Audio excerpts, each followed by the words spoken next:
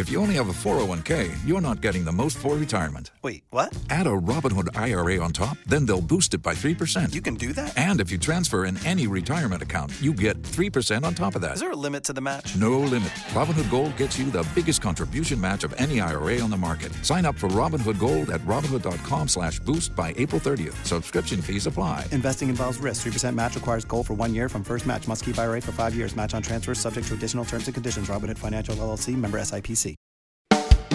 Welcome to the bleeding edge of IP communications. This is the VUC. We're located at VUC.me. As usual, our thanks go out to Simwood.com. Simwood can turn any developer into a telco. Our hosted telephony is from OnSIP.com. Where would we be without ZipDX.com for our wideband, full-featured audio conferencing system? The VUC.me website is on Bluehost.com. And our local rate dial-ins are from Voxbone.com. Sounds like a .com revolution to me. So here's one more, TADSummit.com. For 2014, it's going to be in Istanbul. You should go check that out. For a 30% discount on registration, use FOVUC. This is VUC 546. Amazing, isn't it? A couple of weeks ago in Berlin, I met a woman that I fell immediately in love with, and later we were married. But coincidentally, I also met Mira from Zoiper, and I've known Zoa for many years, so I immediately invited her in spite of my recent marriage, and of course Zoa, and Nikki, who immediately went on vacation. So let me welcome Zoa first, because I think he's sort of the guy that I've known the longest. Zoa? Good evening, good evening. Glad to have you with us. And Mira, hello. Hello, everybody. Thank you guys for remembering it. And Nikki, wherever you are, I hope you're having a horrible evening because you were... No. We all are hoping so. All right. And will make his next week a living hell. We will. Excellent. Well, that's a project. So we've known about Zoiper for many years. As a matter of fact, let me ask you how many years. When did this thing start? I think it probably is about 8 or 9 years, but there was Idifisk a couple of years before that. Where we changed the name because of some. We were afraid for the guys from Mix, because at that time Idifix is the French name for the dog, but in the US it's called something else. So we changed. There was a website called Mobilex or Mobile Unix or so, and they got sued by Uderzo, which is the publisher, I think, or the creator, so they had to change names. So I thought of Fisk, probably we should change it as well. I always thought that was the name of that Norwegian fish that people eat in Minnesota, where I'm from, the Idifisk. No, it was actually a play on the name, which was at SK, and then, normally you know it's from the what was it called, the animated series, and these guys have a little dog, but how old in English? Obelix, no? No, that's the fat guy. Oh, right. I don't know, but I do know that it seems to me that back in those days, IAX, for those who are not familiar with it, was huge, and that was a plus. And I think you were doing that from the beginning, if I'm not mistaken. Too? Yeah, we started. Was only added a couple of years in. Right. So that's fun. I was commenting that I noticed that having played with the Mac Beta that just became available yesterday, that you check for XMPP support. And there is no support yet. Yeah. Well, I mean, but it checks for when you're logging, when you start to register, or when you fill out a provider. It looks first at SIP, then X, then XMPP. Anyway, so I don't. That's the first time I've seen X shown anywhere in quite a while. So I don't know how much activity there is. We can talk about that later, I guess. Let's talk about the 9 or so years. Well, Idifix, the original name. Then Zoiper. Zoiper has gone through what changes? Hello, James, by the way. What changes has Zoiper gone through over the years? I mean, small, big changes. Big changes. The first big change was probably when we added SIP to the equation. Part was probably when we made a new version that had a skinning engine and that was no longer using Delphi. Although we had lots of fans for the first product, so we kept. That's afterwards we called that one the classic, and we called the other one Zoiper 3. The other big changes have probably been the moment we added video is a long time ago by now, and then the moment we had to rewrite absolutely everything to support wideband, and then somewhere in between we had the mobile operating system, so we had to rewrite everything again at that point, which also got rid of everything wideband related again. And then now I think this one is probably the project we've done so far is a complete rewrite of the desktop version, which we were hoping was going to be a bit faster, but okay, turns out to be a lot more work than you're hoping for. Now available on all the important platforms. I know that a couple of BlackBerry lovers will kill me because I don't think you do BlackBerry, and we actually have an SDK for BlackBerry. We have a lot more than so we have an SDK for BlackBerry, we have an SDK for Tizen, we have an SDK for Ubuntu Touch. And I think I'm missing one. But what about the 3 people who have Windows phones? This phone, we have an application. Oh, okay. There's an application. Yeah. So you can just download it for free from the Microsoft Store. At any rate, I commend you on that. I think you have one of the widest platform lean in a long time, so that's great. And it's good to say that you guys were going strong just when mobile OSs actually came to the front. Very late on mobile. We were several years later than the others. Yeah, but a couple of years later. Yeah. Right. I mean, you do both, which is interesting because a lot of people came late too in the VoIP world. Also, and I don't know if this is a question for you, Zoa, or for you, Mira, but it seems to me that you were big on white label at one time. I think you still do that, right? We still do that. Yeah, we still do that. That was, I think, when you and I spoke at Asterisk several years ago. That was one of the big things that you wanted to, or one of the things that you were talking about. Yeah, something we still do. A lot of our business is white label. So that's something that people need to know if they want to contact you. All the information is on whatever.com. I assume that's the best. Yeah, most of it should be there, yeah. So go take a look there. And of course, Michael, Alpha, maybe James, all registered for the beta program, but the beta is open now or will be open soon? Yes, anybody could register already. Okay. I don't think they'll get any more invites tonight, but maybe... when Nikki comes back, comes back to manually click on for the invites. The invites are actually licensing server. Make an account. That's why there is an invite system. Okay, well, put Nikki in that closet and he'll take care of it. Anyway, I just want people to realize they can go to Zoiper.com. They can ask for and register. And James is showing us. Wait a minute. Let me click on this. You should actually go to zoiper.com/labs. LABS. Right. Show that again, James. Okay, that's a great big dialer, but one assumes... This looks like Zoiper on iOS. I hope it is. The reason to show that... on iOS, and mine's bigger than anybody else's. Okay, let's talk about... Andy, do you want to say anything before we move on? You and I tested Zoiper last night, but these are on the brand new, just born betas, so... Yeah, I'm looking forward to. I'm going to wait a bit with some questions about certain aspects that you've introduced into this version, which will look very interesting indeed. But I'll wait a bit for questions in a moment. Okay, so it's about the new exciting features, and I know there are new exciting features, right? Which one of you would like to do that? I think I will do this.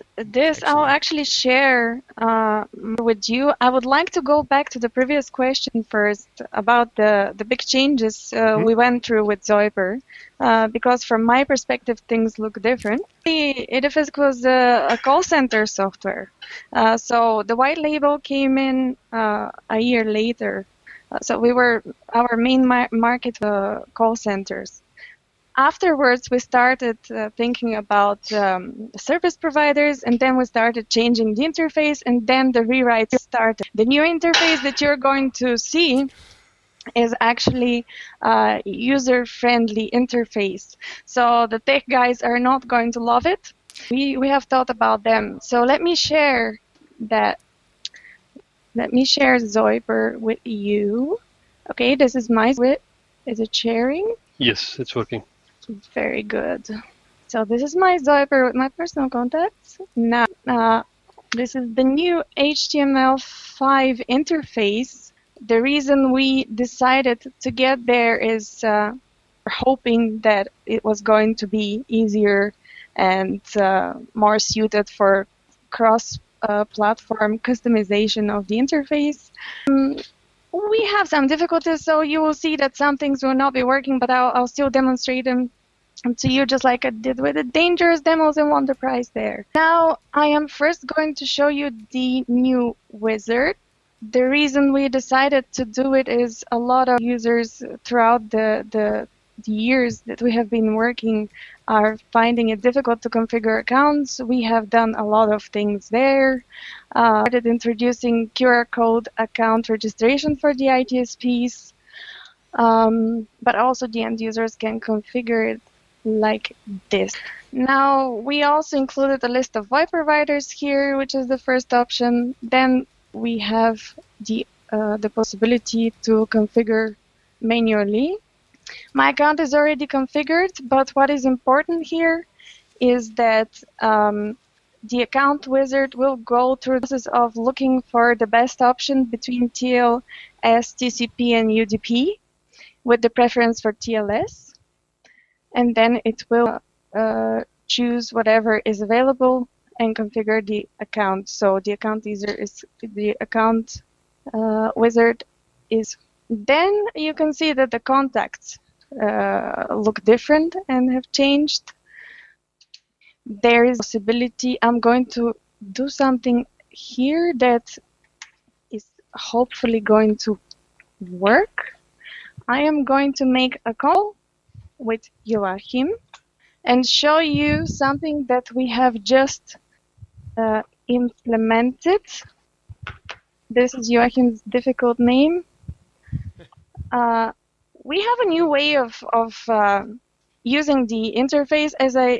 We're hoping to never ever have to create a user guide. We have voices twice. Just a second. I think you should mute your Zoiper. It's okay. Show the drag and drop feature. So you can see that you can drag and drop here and either do a conference call or transfer the call to Joachim. I'm going to call. In the future, this is going to be video. For the moment, it's not supported yet. You can see that you can handle the calls separately. You can separately, or you can just manage everything all together. What is important here that we're going to send the video in one stream. So Zoiper actually has a built-in MCU. It's not in this beta, but it will be in the next. That's pretty slick. I didn't see that yesterday. I didn't see that yesterday. Did you, Andy? No, I didn't. Because we didn't get into that. Well, to be honest, I don't think we added any contacts. I think we just dialed. Good point. Without any contact, it was drag and drop them in. Yeah. No, actually, if you have two active calls, you can already drag and drop them. You don't need to make a contact with it first. Interesting. I shall try that later. We also have a very new slick change of skins.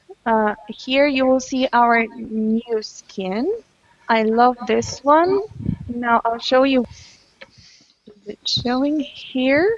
You can see that it's transparent, and unfortunately I'm not going to do it now. I'm a little bit afraid, but if I had video here, it would be full screen video. Actually, and maybe you can show the other how it should look like. Actually, the video wouldn't work two sides with the Hangouts anyway. Right. Let me see if I could share this one now. Nope, it's not going to work. No, I won't be able to show you screenshots. Anyhow, when you have a full screen video call, the actual video gets zoomed in completely, and the contact list on the left will kind of slide away, just like it does on Google Hangouts. The menu will slide away, and the chat will appear on the right side, but will also move away if you don't use your mouse or keyboard for an extended period of time.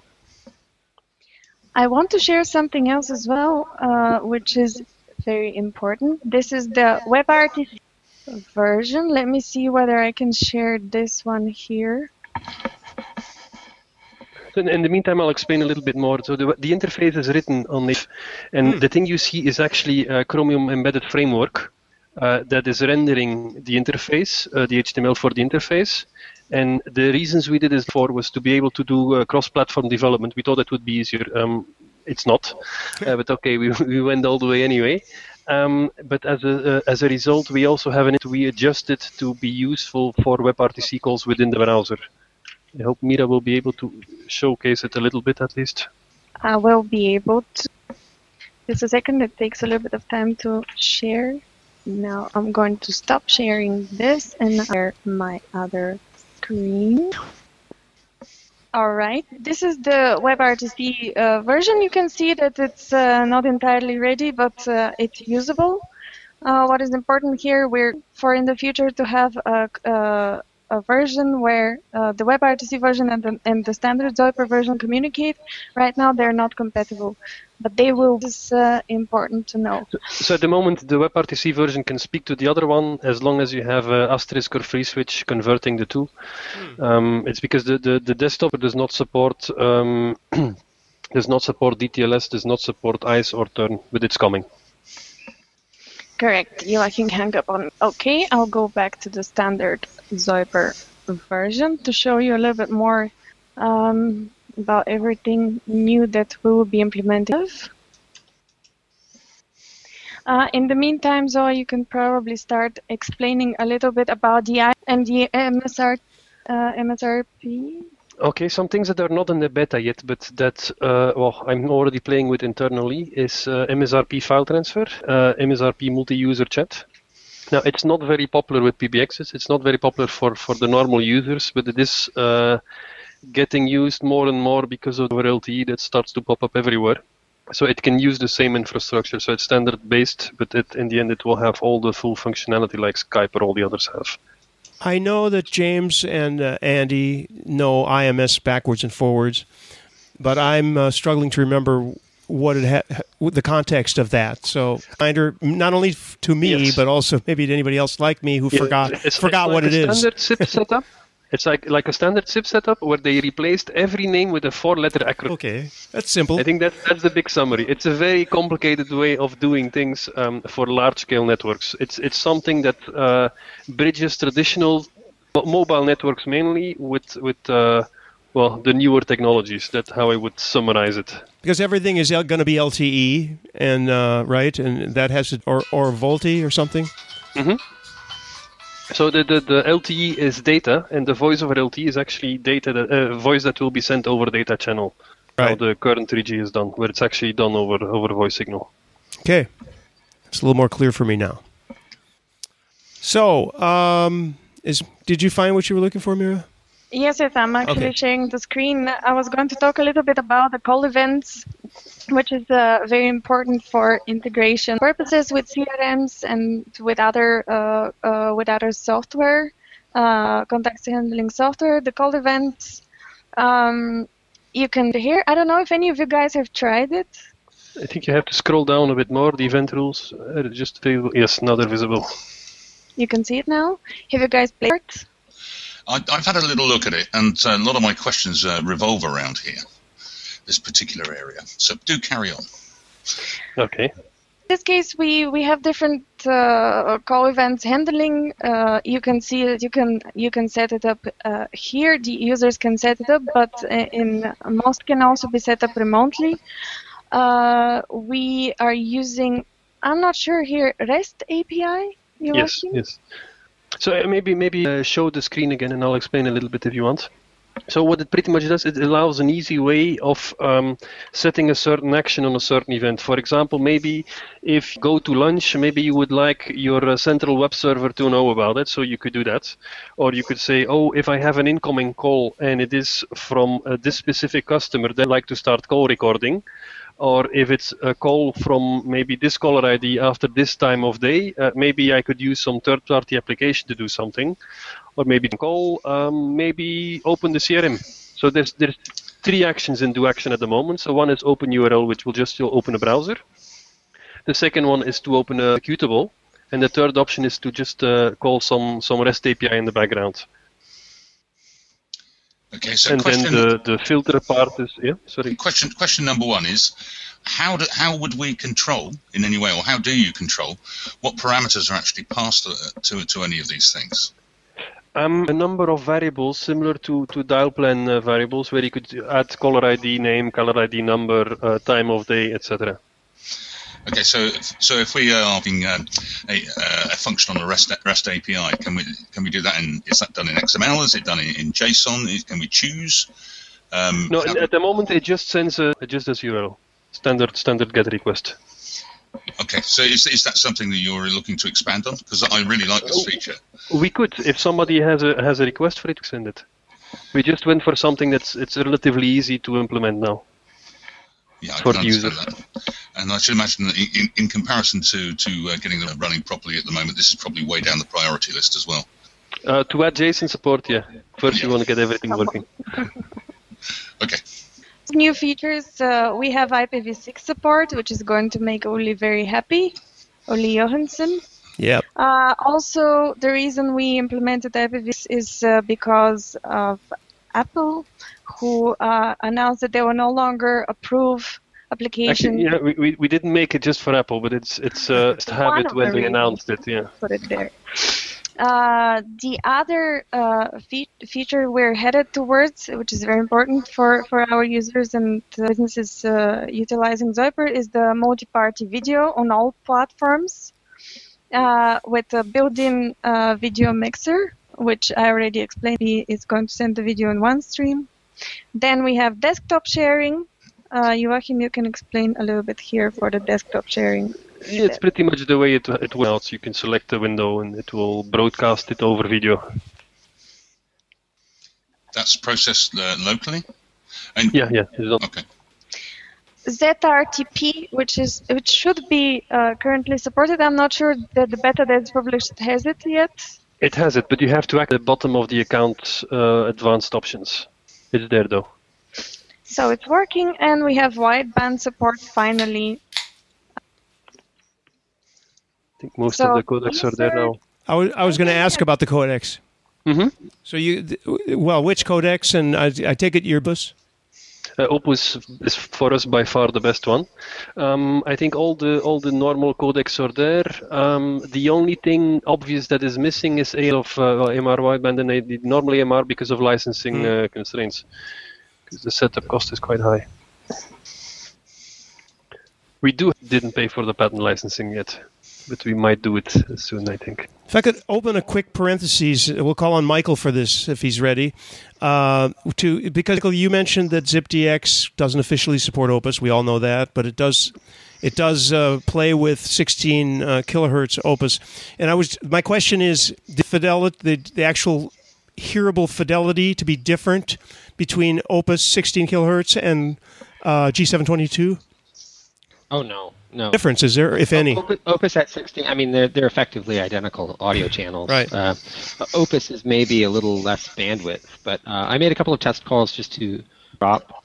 Anybody who can dial a SIP URI can dial WP demo at conf.zipdx.com, and we'll get to our wideband. And you can switch between Opus. You can switch between Opus and G722. No. No, you can't do that. You can switch between narrowband and wideband, but it will work in Opus 16K and G722. And if you dial it up with a narrowband codec, it'll just tell you need a wideband codec to use this test service. Truthfully, the most useful thing about that test service is if you press 9, once you're connected to it, you get to an echo test. And what that does is for people who are not familiar with soft phones and audio devices with their computer, it helps them to verify that they have their microphone and their speakers or headset working correctly. Speaking, it just died, my wireless, while you were speaking at this very moment. Fortunately, I have 3 different headsets here. Earphones, actually.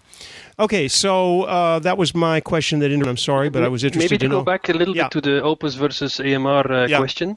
Aside from the bandwidth, but that could be a little bit less, there is another big advantage, that is the packet loss concealment or error correction, to be correct, in Opus. So especially on the mobile networks or Wi-Fi networks, if you might not have perfect connection, Opus will generally have better quality.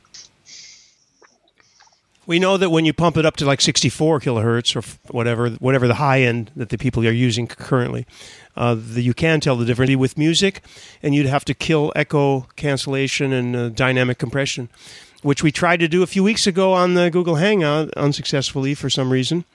That's the biggest difference to my ear. Could you explain to me why you list open sample rates? Mm-hmm. So it might be helpful to explain to people the difference between selecting an arbitrary sample rate versus the adaptive itself. Our programmers really don't like the adaptive Opus. They don't like adaptive codecs in general because it's a bit of an encryption risk from what. Okay, so you can pick, because I can see in the GUI you can pick Opus at 48K or 32K or 16K or even down if you want to.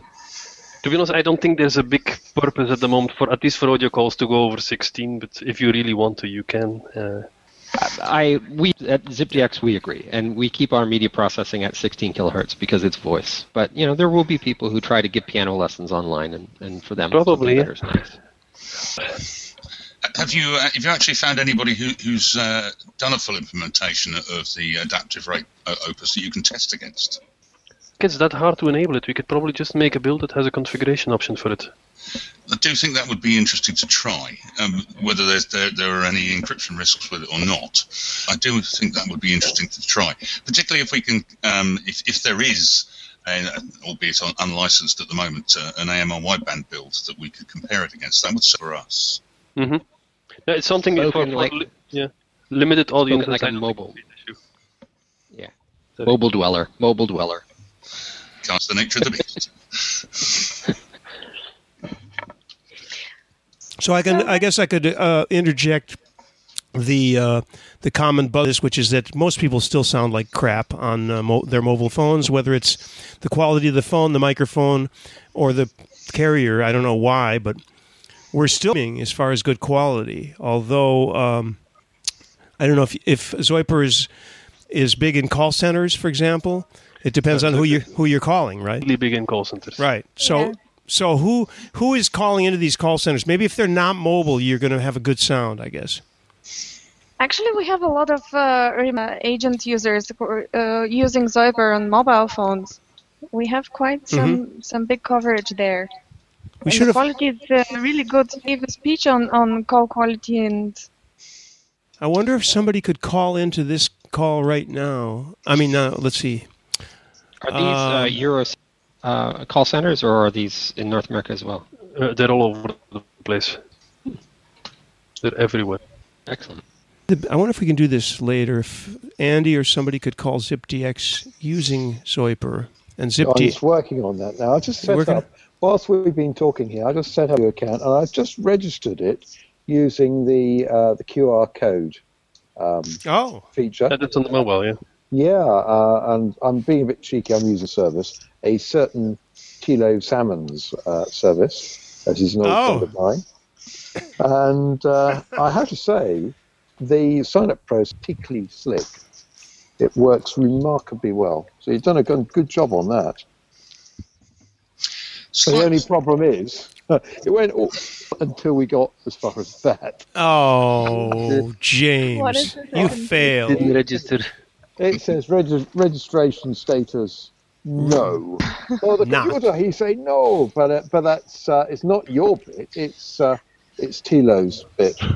It's probably because he knows that it's me, and he's saying no. I'm only playing with my voice network again after last time. So I'll just set up another account. But the registration process with the three reader is particularly clever. I like that a lot. And it works very well if you have something printed or if you have maybe an email PC. Of course, if you're only working on mobile, then you kind of need one mobile to make a picture of your other mobile. But for most people, I mean, when they configure this type of stuff, they're at home, so it doesn't issue there. One of the other, just slightly different question. One of the other things is that other soft clients seem to have limits on the number of accounts you can register, or indeed they would probably have limits on the number of events you could use here. Are there any on any of this? Is this could I have 50 accounts on here if I want? If you want to, yes, you could. And with events, we could have multiple events, more than is by default. Yes. There's no issue with that. That's excellent. I think the contact list for Zoiper 5 has been tested up to 100,000 contacts. Work fine as well. There's some other things there that I don't know if we could fill, probably not, but there is some kind of CSV import that kind of looks a little bit like in Excel if you want to import a CSV file. So it kind of parses the file and then asks you to assign which column would be assigned to what type of field, a telephone number or a first name or a last name. So there's some mapping there. I was just fooling around. I brought up Zoiper and I typed in the try to call ZipDX for this conference that people are listening to, and I've had a nice surprise. It like a lot of mobile phones, it said, "Do you want to make a call?" Very nicely done. So I did, and now I've got that contact. Not all soft phones do this. I don't know others who do, but I've never seen that happen before. So when can we expect the next raft of betas? I mean, this is quite impressive. What we've been seeing here and the facilities you've got is certainly not all soft phones are created equal, and this is something of an advancement. And congratulations for that. Thank you. iTizen probably will be out in, I think, 2 weeks. That one should have IPv6. That one should have the video conferencing. And hopefully some of the other bugs fixed. Like there's some issues with cameras and certain of the Windows cameras. I think Mac should not have an issue with that. There's all kinds of bugs that you're still finding, and lots of testing that will be resolved by then. There will also be improvement on the user experience. So we're working on improving the GUI as well. GUI now, we have all kinds of skins that we still have to implement. So the current one is a little bit basic. There's some design work to be done there as well. But we're focusing first on the feature set, and then we'll fix the looks as we want it to be. Mm-hmm. I have a question about audio and video devices. Because of I won't say a problem, but a behavior I've experienced recently with a competitive product. I have a desktop computer, and there's a lot of audio and video devices, typically US, coming and going. Mm-hmm. And you're supposed to be able to hot connect devices, and some SIP or XMPP clients will and sort of onboard an attached device nicely, and some kind of don't. But what happens is their device list gets out. The device list gets out of order, and so it'll tell you you're using this microphone, but it's actually using that microphone specifically because it's used about what the device ID, like the bus ID, was for the thing that you just connected. Hold on just a second. Is this something that you've experienced, or no, I'd be coming from.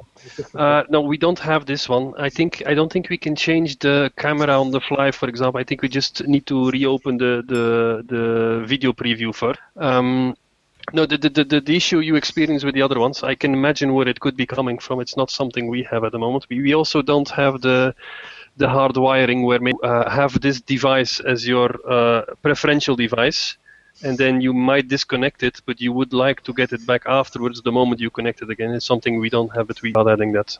I'm not sure how useful it would be in let's say, the production use, if there would be lots of requests for that, but yeah, some for sure. Yeah, okay. It's interesting that it's one of these things where I opened a trouble ticket with this other manufacturer, but I it's difficult to capture the exact circumstances where the app gets confused. But when it does get confused, you can look at the list of devices it thinks it has versus what it's actually using. And it's basically until the app is killed and started, it doesn't. It's actually the whole audio device list, and as well as the camera device listing. It's relatively straightforward, but it doesn't seem to be all that easy. There's all kinds of corner cases, and there's different encodings for the strings, and on some operating systems, the strings will be limited on of characters. So it is, and there's different ways to access these parameters. So it's all a little bit complicated. The same with, for example, it's not that simple. Yeah, in fact, this is an area that's worth exploring because webcams, my favorite webcams, are the Logitech ones that have the onboard encoding, which is great. If you can use H.264, it's wonderful because it offloads the encoding, and for simple ones, it's just brilliant. However, it's also possible to do motion JPEG off of those. And in fact, there are some that don't have an H.264 encoder but do support UVC 1.5 that includes MJPEG, which means that you can actually do 1080p video off USB 2 if you use MJPEG. But the app needs to know how to do that. And I've never seen an app that had the UI that allowed a user to configure that. We actually have done that for other projects. So we made this possible. It's not a functionality in the standard Zoiper. Now we were considering at some point to be able to add external, let's say the old style cameras that are not really webcam. It's just something. Well, how they call some surveillance cameras, for example. Yeah, that usually they have SIP support. So we were looking for a way to use those as surveillance cameras as well through Zoiper, for example, to add a second or a third camera, which is something that could become possibility now with the mixing that we do anyway. Yeah, just grabbing an RTMP stream off like somebody's IP surveillance camera, becoming more and more sort of accessible because there's a lot more IP surveillance stuff going on now. So it's something we actually did for a different project, and we did both RTMP-based system JPEG for that project. Excellent. That would be lovely because it takes early adapters like myself, and it lets us do things cross-purposes. You may not have built the product to do what we want to do with it, but that doesn't mean we're not going to bend it. Mm-hmm. Yeah. So if there's special scenarios where you would think of certain nice things to have, just let us can sneak it in somehow. Maybe not an official build, but in one of the betas or so, just to have something to play around with. We're always welcoming new ideas, new suggestions. I think what's happening is all of these tools for communication are getting taken cross purposes, and they're getting used for streaming projects, and they're getting used for teaching things. It's not just phone calls and video conferencing anymore. That's just sort of the tip of the iceberg. Mm-hmm. And actually, I don't know if Mira will speak a bit about that. We're looking a bit at to help impaired people. And speaking of impaired, one of the things have one camera. Yeah, you cut it out for a second. You had some I was gone for a bit. Packet loss. No, so one of the things we have been investigating is if we could add a second video streamer to maybe focus in on the lips to make it easier for the hard-hearing people to maybe do some lip syncing, for example. There's another term for that. If you get into translation and interpretation, they call it a sight translation camera, where you might have an interpreter doing a video conference call like this, but then let's imagine that we're in a courtroom, for example, and we're doing interpretation of somebody for a defendant who can't speak English. They might then have a document be sight translated so that it's a document from the defendant's home country and it's in Russian, and the interpreter would have to sort of read this over the video conference link off a separate camera, like a copy stand or a document camera of some sort. And this is exactly the sort of practical application of what you're talking about, having that second video stream. Mm-hmm. And I think there's probably all kinds of situations that might be very particular for a certain person we just will never think about because we're not in that situation. And let me put it to you this way. Application-specific solutions are good revenue generators. Mm-hmm. Niche markets, yeah, I can imagine. Yeah. There, we actually have a lot of interesting business cases. Have been actually one of my first projects that I handled is a teaching software. It was a producer of software who needed integration of abilities, and he used Zoiper to be able to give online courses. So these are just interesting business cases. We have all kinds of such cases that I'm going to talk about on the other conferences as well. Maybe I should pick in a bit here because the things that make it nice to play with new applications. So Mira showed you a little bit how we could do some special events handling and open some REST API. There's another new tool. We used to have a COM API on Windows to remotely control the softphone. But it only worked on Windows, and it's probably not the easiest way to program used to it. So in the latest version, I don't think it's active in the beta, although there might be something there, is a WebSocket server inside Zoiper. Normally, by default, it's only to the local host, so you could control it through JavaScript. But theoretically, you could also open it up to the whole local network, for example, and accept a request from it, and maybe could be used to make some predictive dialer or so, for example, or any other scenario that might be helpful. Maybe you could trigger this the phone to action if some other process on the PC did something special, for example. Auto-joining conferences, that sort of thing. For example, yes. Yeah. And this will work on all the operating systems because it's WebSockets anyway, so it should be okay. So how, let me get myself back here. There we go. Mira, do you use Zoiper every day in all of your calls? You're going to have to say yes, right? I not only have to say yes, but I actually do use it every day. I need to be able to understand everything related to our clients and our users. I'm using it, but also it's quite a useful software, And and while you're using it, you are able to figure out who and don't help you use it every day. In other words, if you make a lot of calls, I don't know, maybe you do, maybe you don't. Personally, I don't have a lot of phone calls to make anymore, but presumably do spend a lot of time. I mean, and when I say you, I mean all of you. You have, how many people are there at Zoiper, by the way? I've seen at least 4 others, so there must be at least 6, plus Nikki. There's 35 of us. Wow. Actually, 38 already since last week. Okay. So is everybody using it? No, the designers. Well, it is actually quite complicated for most of the developers to use the softphone while they're developing the softphone. Right. So that makes it a little bit difficult. But the sales team, for example, they're using it for their calls with the clients. They're using it for their international calls outside of the office. So now I think a bit that now if we have the WebRTC version, then at least the programmers will be able to have one copy running. But it's a bit annoying to have the Zoiper running when you're debugging Zoiper, because then all your packet double information in there, double registers, etc. So it is a little bit tricky. Right. I get that. Okay. I don't know if we should bring in Andy now. He had some questions, but also we want. I think the majority, if not all of my questions, have pretty much been dealt with. Did we get into? I'm sorry, I had a really important phone call and I had to text somebody back and say I'll call you back. But did we get into the management thing you were talking about yesterday, Andy, with the actions? Did that get discussed? We got into that, and it all looks quite impressive. And I'm sure when it's finished, it'll be extremely useful for set of facilities.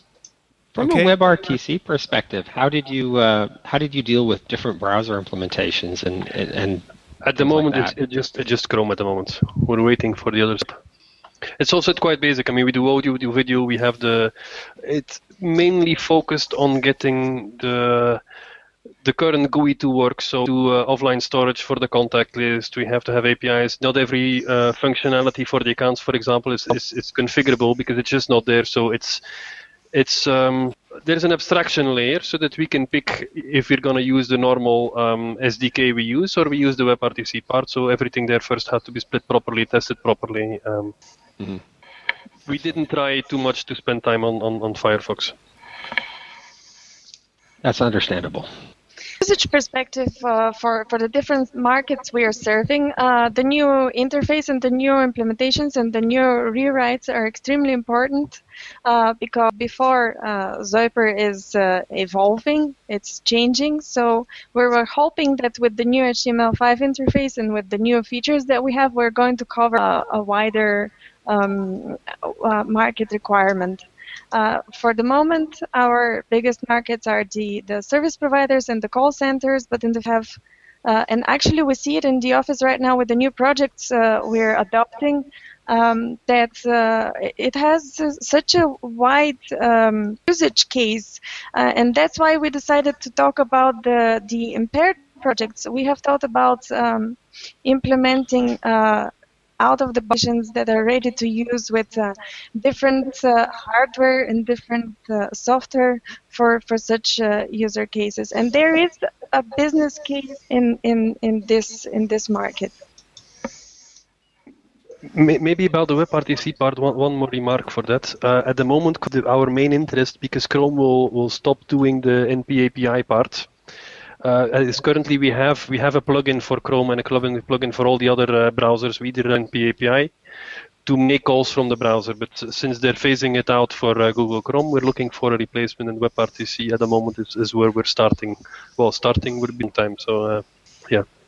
And at the same time, we also have been looking at WebRTC for some of these projects, like Mira just said, for the hearing impaired, if we could make a change there. Because it does open up extra possibilities if you don't have the plugin anymore. Unfortunately, at the moment, I'm not sure everything is there yet. Okay, it's okay. But for a call center, if you have too many pop-ups with, are you sure you want to share your microphone, and are you sure you want to do that, and you have to do it every time, things are complicated. So I think things will get better there in the future. And I suppose that there will be some API that will work more cross-platform as well when everything starts to stabilize.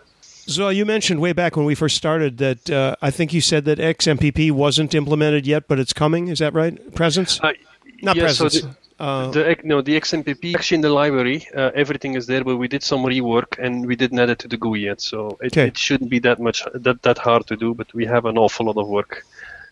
Right. You mentioned that you have actually really got a WebSocket server hidden away inside there. So in terms of integration with other products, could we almost be seeing something that might almost develop into a Slack type product, but more on a private network basis, so that you could integrate other apps into that. It'll inject into the chat that exists within Zoiper. I just lost you for a little bit. I didn't hear the last 30 seconds, maybe. 30 seconds, that's probably most of it. Okay, just to try and sum that up in a few, is it going to be possible to use the WebSocket server that's inside Zoiper to push from other applications into Zoiper? So maybe into a chat with almost like Slack does. You probably could, yeah. I'm not sure that to make something very complicated, it would be the best solution, because we have an SDK and you just build your own GUI on top of what we have already. I think it's more useful for the smaller parts, like maybe integration with the CRM, where you could actually dial up and access your contact list directly from your website. Or maybe make some scripting tool to make automatic calls for certain purposes. These things would be good to make a completely new interface with it. It is possible. Like we have a Zoiper, let's say, interface that actually in a website that actually normal WebSockets one, just for proof of concept purposes. But I'm not sure it's the best solution to make twice the same interface. If you want to control, absolutely better to use the SDK. If you want to control limited functionality, then it's probably better to use the WebSockets. I think the point really is that the whole thing is extensible if you wish to make it so, and can be customizable in the hands of a competent developer as well. Yes. You could, for example, also inject audio in it if you want to. You can inject as well. Yes. No, that's interesting. So you could almost have it operate as your own private PBX. I've injected a lot of things, but audio is. However, now I wanted to mention that this has been great. It's not that we have a lack of time, but this is a good time that. As we know you folks, and I have anyway for many years, but this is a project. Zoiper is that is easy to talk to. They're not a huge corporation with a faceless. They're part of the community. They've been a part of the community for over 9 years, I think. And you can reach them at zoiper.com. I want to bring Mira in and let her tell you how. The different ways to contact. Is there a contact form on the website? I assume there might be, or address or something? There is a contact form on the website. Mm-hmm. There's contact information there. There are a couple of phone numbers.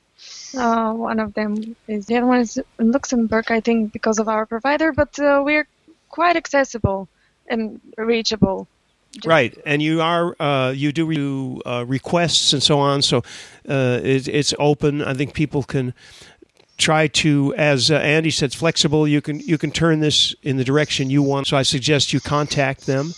And other than that, I guess we could look into the future if that hasn't been covered. Again, I had to go away for a second. Do we roadmap? Have we done so, or anything to comment on that? We did go through our roadmap. To go back to the contacts, we are quite and flexible. Things happen here quite fast. Most of our clients are with us mainly because of that reason, but also because we're doing. In terms of the roadmap, we covered most of the features that are going to be there in a couple of weeks. Joachim, would you like to add anything? Maybe we can talk a little bit about the different accounts handling for XMPP and voice and video. Sure, if you'd like to. I think. Certainly. That's maybe one feature that we haven't shown yet. Could you share the Zoiper again? I'll do those. So something that we've noticed in the past, for many situations, you would have maybe an account to do the instant messaging in the presence, and you would have another account to do your voice calls, where typically the chat XMPP, but your voice calls would be some SIP-based PBX. So we made it possible now to. Did you share it, Mira? Yes. Yes, maybe you can open a contact. So just a second. No, a normal contact. Not the contact source. Yes. A lot of people have gone. Should resize it within middle, maybe. Okay, it doesn't matter. So when you click on advanced here, you'll see that on the bottom there is a dial account. So the dial account would just use the one that is configured on the top left at the moment. There's a drop down to change your account. You could also hard code it to always use that account. And the presence account is together with the instant messaging. I don't know where the string is missing there, but this one would be the one that would be used for the XMPP. Now you can set this on a source level. So you could say for all my contacts that come from LDAP, I would like to use this XMPP server for the instant messaging, but for all the contacts that come, for example, Outlook, I would like to not have any chat possibilities, etc. So interesting. It allows you to combine some things. We also have some plans to support the Cusack support from Emil Ivov, but we're still considering that one. Just to make it requires some changes to the other parts as well, but it makes it easier to have XMPP and SIP at the same time. A quick general question on so many platforms. What is that experience like, and how does this work? Because you must have the first platform, which maybe is, I'm not sure, that when you first, if you suddenly tomorrow said, okay, we're going to put this brand new feature in, what's the first platform it goes into while you're testing? The developer is making it at the moment, and it all depends on what operating system we had the biggest request for. I think that the correct answer is mobile. Okay. We're mainly concentrating into enriching the mobile versions at the moment. So the correct answer is mobile at the moment. And you find that the bit is from mobile as well? For the moment, it depends on the type of the client, but if we're talking about operators and any service providers, yeah. Okay. So there's obviously not so much. Actually, in recent years, yes, there are a lot of mobile agents, and we will do something there about that. So in general, when we have new functionality, unless it's something that's really interface, typically we first make the functionality, we add it in the SDK, and then depending on the availability, it's being added to the other operating systems.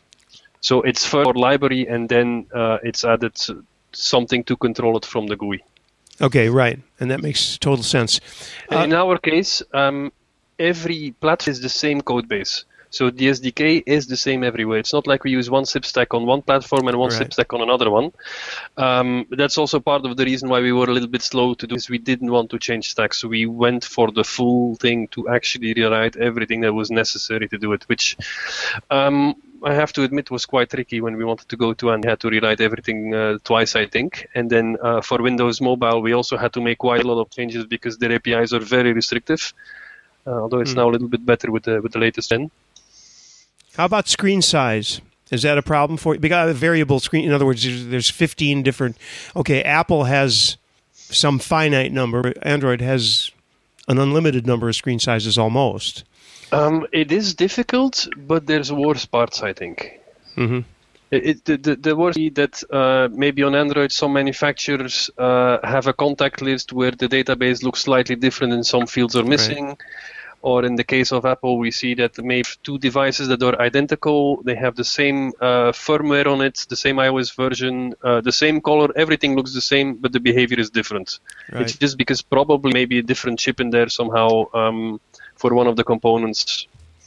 Okay, and another thing about mobile coming in is that back in the old days when you developed a product, permissions were not a problem because they didn't exist.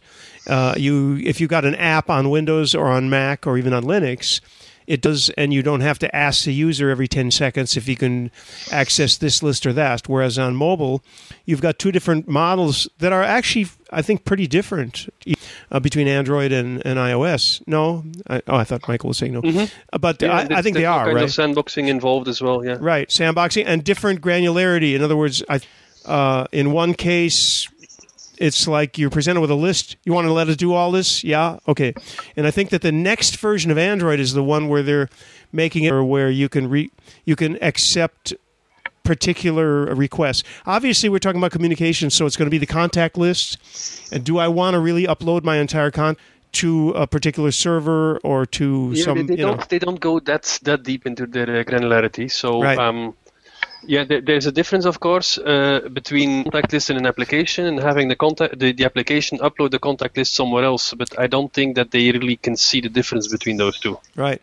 Well, and the average user, how hot they are to use an application. I mean, generally, most people will, if they really want an app and want to try it, they'll just say yes without. I just did that today. I just uploaded it. I installed it on my phone, and they give you the opportunity to read the list. I didn't read it. I just said yes.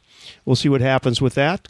Wish me good luck. But ready, by the way. I hope that nobody knows anything bad about those people. But it's a contact app. Let's hope it works out. Yeah, we do need a lot of permissions, but okay, we need the microphone, we need the speaker, we need the camera. But it would be cool if with the next Android we can just say, okay, we don't need your camera if you're not going to do and we could ask it only at that moment. And isn't that what they're planning? I mean, I thought I understood that. Yeah, I think that's what's happening. Tim's with us. I don't know if he's got any. Obviously, couldn't have any questions, but he may have a comment or so. If he not really, actually. I didn't hear enough to make sense. Hiya, and how's Eeks? Okay, anybody else? By the way, if you're on ZipDX listening to this and you do have a comment, you're welcome to press *6, and you should know that by now, but I'm going to tell you anyway. *6 will toggle your mute state. Otherwise, got Andy and James and Michael. If any question, I've asked all mine. So, anybody else?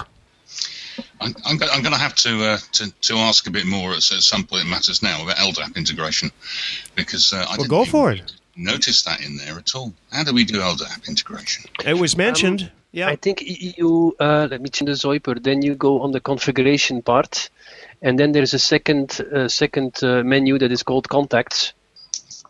And this is where you can contact sources to all be in one contact list. So you have the native one, which is just, let's say, the Zoiper one. Then you have a second one, which is the Windows contacts. Then the Outlook contacts. Then you have LDAP there, you have XCAP there, you have XMPP there. Oh, how frightening. You can add Facebook. Oh. Yeah, as always, with a very, very feature-rich product like Zoiper, there's quite a lot to get your head around, and if you're a normal user, you might struggle a little bit. I'm guessing that there are configuration options that operators can use to lock down some advanced features. Is that correct? That's correct, yeah. So there's a way to provision everything remotely as well, where you just download an XML file from somewhere that has all the config. There is a way to lock down every individual option. So you could say, okay, this agent maybe can change his audio devices, but he cannot change his codecs or he cannot delete. There's fine-tuned control over all the capabilities. With this version, we did try to hide most of the more advanced functionality. Like there's to make it work fine with different servers where there's not one setting that will work for all the servers at the same time. But these are quite limited cases, and I don't think to bother 99% of the people with it. So that's why now the account configuration wizard only asks you for a username and password, and if it didn't figure out the host name already, it will ask you for that. But all the other parts like UDP, TCP, registration times, all of those we try to hide and just make a good decision that hopefully.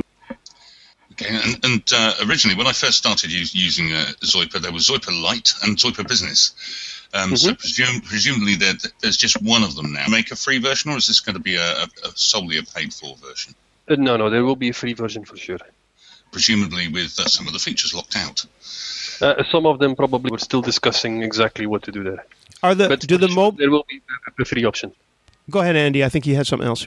No, that's fine. Now, I was just going to extend that question to ask if doing what they call in-app purchases, which in the case of locked-out features would be an upgrade, in either iOS or Android, can you go from this is something that's in the future, obviously, but you think you're going to do that? iOS and Android, you can extend some functionality. You can also purchase some additional codecs. Right. Now on desktop, slightly different because on mobile, okay, you can do some processing for $1, for example. Mm-hmm. On desktop, it's very hard to charge somebody $1 with card transaction fees or already multiple of that. So.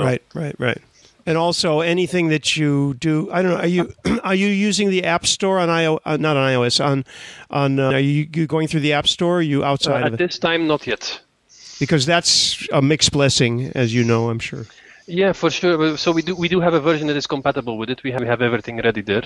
But there's some advantages and some disadvantages there. Well, financially, there's a big disadvantage for sure.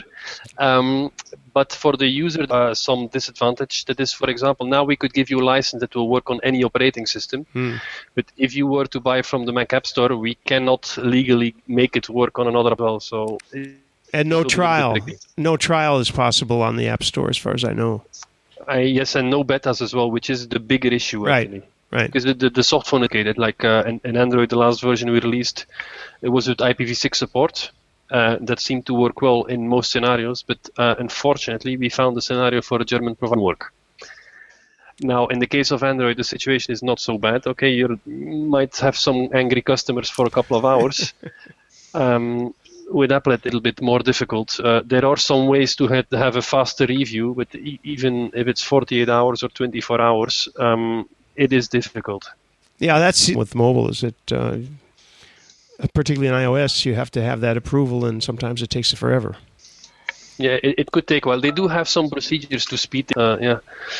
If it's 5% of the customers that are really suffering from the issue, it's not always all that simple. I mean, you have to prioritize your requests a bit and say every week, oh, please, we'd like to have a faster review time. And right. Because you can't really have a very large-scale beta, that's the biggest issue. Yeah. Send it out to 100,000 people to test it. Okay, you probably will figure out most of the big problems there. But if it's something that is limited to a couple, you'll never cover every single situation. There's too many different types of networks, too many different types of server configurations, way too many types of devices to actually handle the test.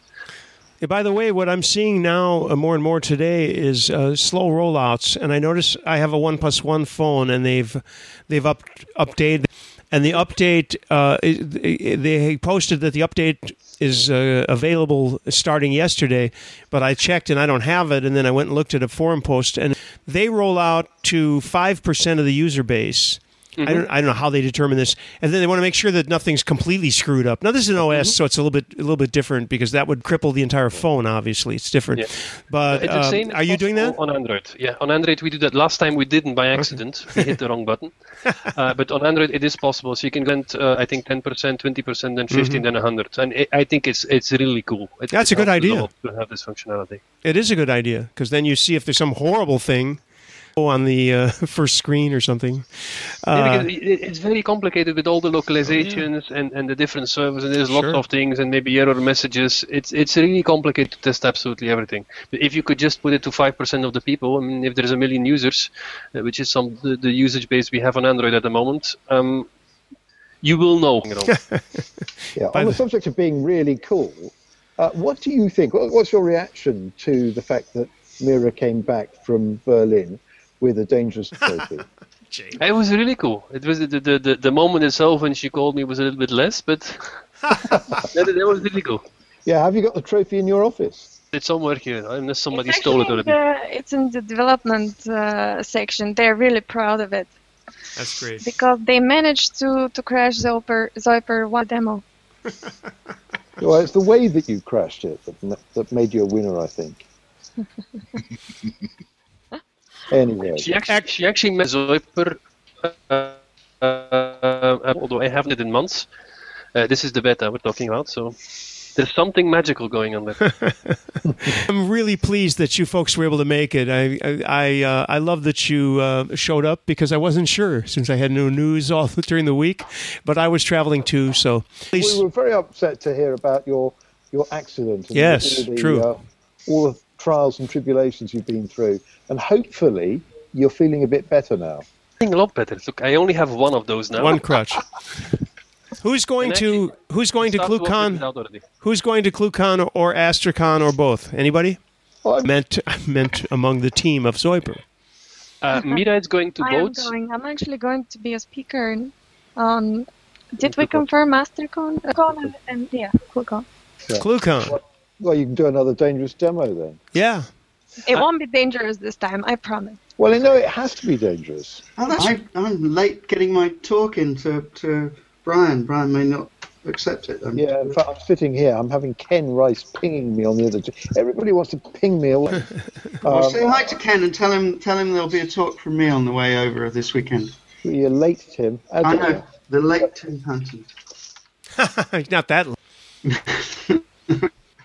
I will actually try to go as well, but it's already in August, and I'm not sure that I can sit in a plane for 20 hours without having an elephant foot.